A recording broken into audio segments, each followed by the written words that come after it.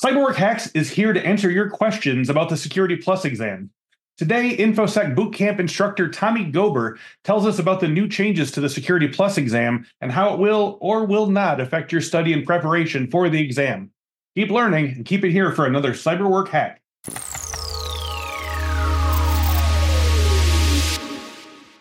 Hey, welcome to a new episode of Cyberwork Hacks. The purpose of this spinoff of the popular Cyberwork podcast is to take a single fundamental question and give you a quick, clear, and actionable solution to that problem, or a new insight on how to use and utilize InfoSec products and training to achieve your work and career goals. Today's guest, Tommy Gober, is an InfoSec instructor, and among his many areas of expertise, he is our bootcamp instructor for one of the most popular and in-demand certifications, CompTIA's Security Plus certification. For today's Cyberwork Hack, Tommy and I will break down some of the forthcoming changes to the Security Plus exam, and I'm looking forward to that. Thank you for joining me today, Tommy. Hey, Chris. Good to be here. Thank you. Good to have you. So, Tommy, as we know, the Security Plus exam has made some noteworthy changes in its new exam. Can you explain for our listeners some of the key ways that the exam will be changing this year? Yeah. So things have been reordered this go around. Okay. A lot of the terms have remained in place. Okay. There's a lot of the same concepts, but they have been reordered or even have a new approach to them. Okay. And so for that, what I mean is in the past, some of the concepts have been really gotten out in the weeds. We really get real technical and in detail on some of this. And not everybody needs to know that, right? Not everyone's going to necessarily be in a hands-on kind of in the trenches technical individual. They might be overseeing a security project. And so they may not need to know the technical ins and outs of some of these. So it's more generalized on some of these concepts. I see. And then we also have some new technologies that have replaced old ones. And, of note, WPA3 for wireless security, that gets included now. Up until now, it's been WPA2 has been the bee's knees. WPA2 has been the solution for everything. Mm-hmm. But now we start to use WPA3. We don't have to really get into the individual types of encryption or ciphers that get used for cryptography and whatnot. But so those are some of the things that have changed. Other topics other things that have been changed on the exam have been for the vocabulary. So some of the terms have been altered. It can actually throw somebody for a loop. If you are coming into this with some technical background already, you're like, okay, I know this stuff, let's do it. You will see some changes in vocabulary. For example, I just saw this question this morning on the interwebs. Someone was confused about what the heck is an on-path attack. An on-path attack, that's a new way of describing what we have up until now referred to as a man in the middle. Got it. Okay. So it could be confusing if you are coming into this knowing things like man in the middle. Yep. You got the concept. It's just what is CompTIA referring to it as now moving forward? And they've made some moves to be more inclusive with other topics. And so it helps to know the vocabulary. Okay, so why do you think CompTIA decided to make these changes to this extremely popular entry certification? I'm not speaking here specifically about inclusive language, which makes sense, but you mentioned going from WPA2 to WPA3 and some of the other sort of tech upgrades. But what aspects of the changing industry were they trying to address, do you think? Well, it's nothing that they didn't wake up one day and just be like, hey, we're going to pull the rug out from all these people. Completely change everything. Yeah, right. Sure. It's every 3 years, give or take. Every 3 years roundabout that CompTIA reassesses. They check in with a network of subject matter experts that they've got on hand, and they kind of, I would imagine they go through kind of a kind of poll the audience sort of thing, a Delphi study, if you will. And they go through and figure out what are the things that are happening in technology right now and what things maybe didn't pan out from last time we did this. Right. And so they're going through and, identifying things that have been deprecated and moving forward and saying, okay, this is the new standard. This is the way things are going now. Interesting too about WPA3 is that if you are following in the technology news and whatnot, there are some security concerns about WPA3. So shocker here. I know wireless is not bulletproof. Yeah, sure. Of course. But that came out after things were solved. We're gonna be we're gonna have to I mean, it's all the better for our security professionals of the future to know how to secure WPA3 here. So for people who are currently studying for the Security Plus, but maybe not yet scheduled to take the exam and maybe working sort of off old materials, do you need to change your study or learning strategy at all? No, I wouldn't.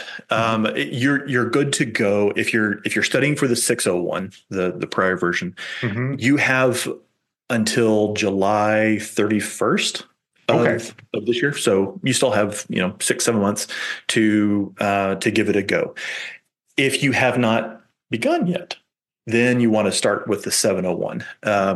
It depends on what your study habits are like if you're going to be doing this on your own. If you're joining us with InfoSec, I think I have one more 601 class that I'm doing. Okay. And then we're going to be launching into the 701.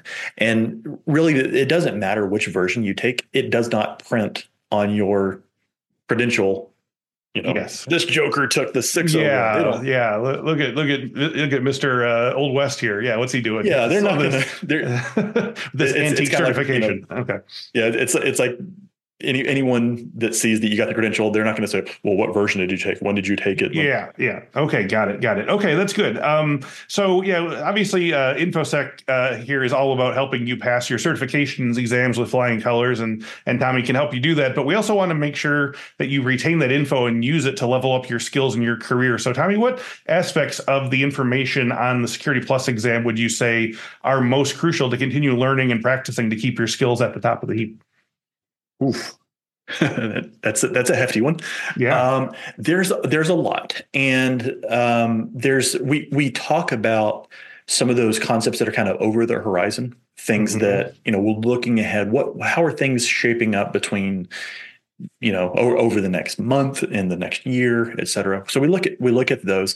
But it's really up to the individual to look at where is their career trajectory taking them, because for Security Plus, and I trust that everyone here knows that it's a huge field, cybersecurity, and Security Plus doesn't cover everything, but it also, like I said earlier, we don't get down in the weeds on some of these concepts. So we're kind of getting a sampling along the way of all these different topics on Security Plus. So Security Plus is a mile wide and an inch deep. Right. That's what can make it challenging for newcomers that are coming to terms with all this content on the exam. You're like, holy smokes, how do I keep up with all this? It's because there's so much. It's expanding the breadth of cybersecurity. And I like to liken it to, it's kind of like a buffet. It's like all these different topics, and we're just going to explore all of it. Just try a little bit of everything. Exactly. And if you want, go back for seconds, go back for thirds, dive deeper on this one particular aspect, because we talk about pen testing, but we don't go in depth on pen testing. If you want to go deeper in depth, come check out Pen Test Plus, Certified Ethical Hacker. There you go. All the other topics there, but we just get a little smattering all along the way. We get a little bit of governance, we get a little bit of digital forensics, but we don't go in depth. So where you're going to fit in at your workplace, that's what's going to really decide, where you dive deeper. Gotcha. Yeah. That makes sense. I guess I was thinking in terms of sort of higher level things like CISSP, where you're going to be hanging by the sort of, seat of your pants the whole time. And I remember everything, but what do I really need to remember? But yeah, this makes more sense with the sort of buffet metaphor in terms of like, you're given all these sort of like entrance ways, and you have to decide which ones you want to sort of walk through at the next stage of your career, I suppose. But it's also fun too, right? Because we get to try a bunch of different things that maybe right now the role that you are in, or the role you're thinking about going for, is down this one track, but you're like, wow, I never even knew that was a thing. Yeah. What about this? Start explaining that. That could be fun. So, Tommy, as someone who's taught hundreds of students over the years, what is your top piece of advice for studying for and taking the Security Plus exam? Learn the terminology, the vocabulary is enormous. That's probably the biggest stumbling block. I think that anybody that has taken the exam will agree that there is so much vocabulary that's in there. Going through and looking at what's the terms that they're using? What are they getting at when they're asking these questions? What the heck are they asking? Being able to go through and unpack some of the acronyms that are in here. And then being able to sleuth all that out. So here's my official answer to this one, Chris. Download the exam objectives. CompTIA makes this list of objectives, and it just lists out, hey, these are all the things that are going to be on the exam. And that's what we do day one in the boot camp is we say, get these things, print them out. And I encourage folks, print these things out, keep a copy, on hand, and then go through and with a pen, check off things as you understand them. If you can describe what this bullet point is about to your cat, to your neighbor's fence post, whatever, put a line through it. And then if you don't understand it, skip it and move on. Do a real honest personal assessment of the content. And then once everything's checked off, guess what? You're ready to go. Love it. Almost as if they want you to pass. No barriers to entry, but our own. Yeah. So, Tommy Gilbert, thank you for taking some of the mystery out of the new Security Plus exam. Absolutely. Thanks for having me. And thank you all for watching this episode. If you enjoyed this video and felt it helped you, please share it with your colleagues, forums, and on your social media accounts. And definitely subscribe to our podcast feed and YouTube page. You can just type in CyberWork with InfoSec into any of them, and you're on your way. There's plenty more to come, including several more Security Plus episodes with Tommy. And if you have any topics you want us to cover, feel free to drop them in the comments below. Until then, happy learning. Hey, if you're worried about choosing the right cybersecurity career, click here to see the 12 most in-demand cybersecurity roles. I asked experts working in the field how to get hired and how to do the work of these security roles so you can choose your study with confidence. I'll see you there. How about some free cybersecurity training resources for you and your team? Just go to infosecinstitute.com/free to get ebooks, training guides, and more than 100 cybersecurity training courses, all free for CyberWork listeners. Go to infosecinstitute.com/free and start learning crucial new skills today.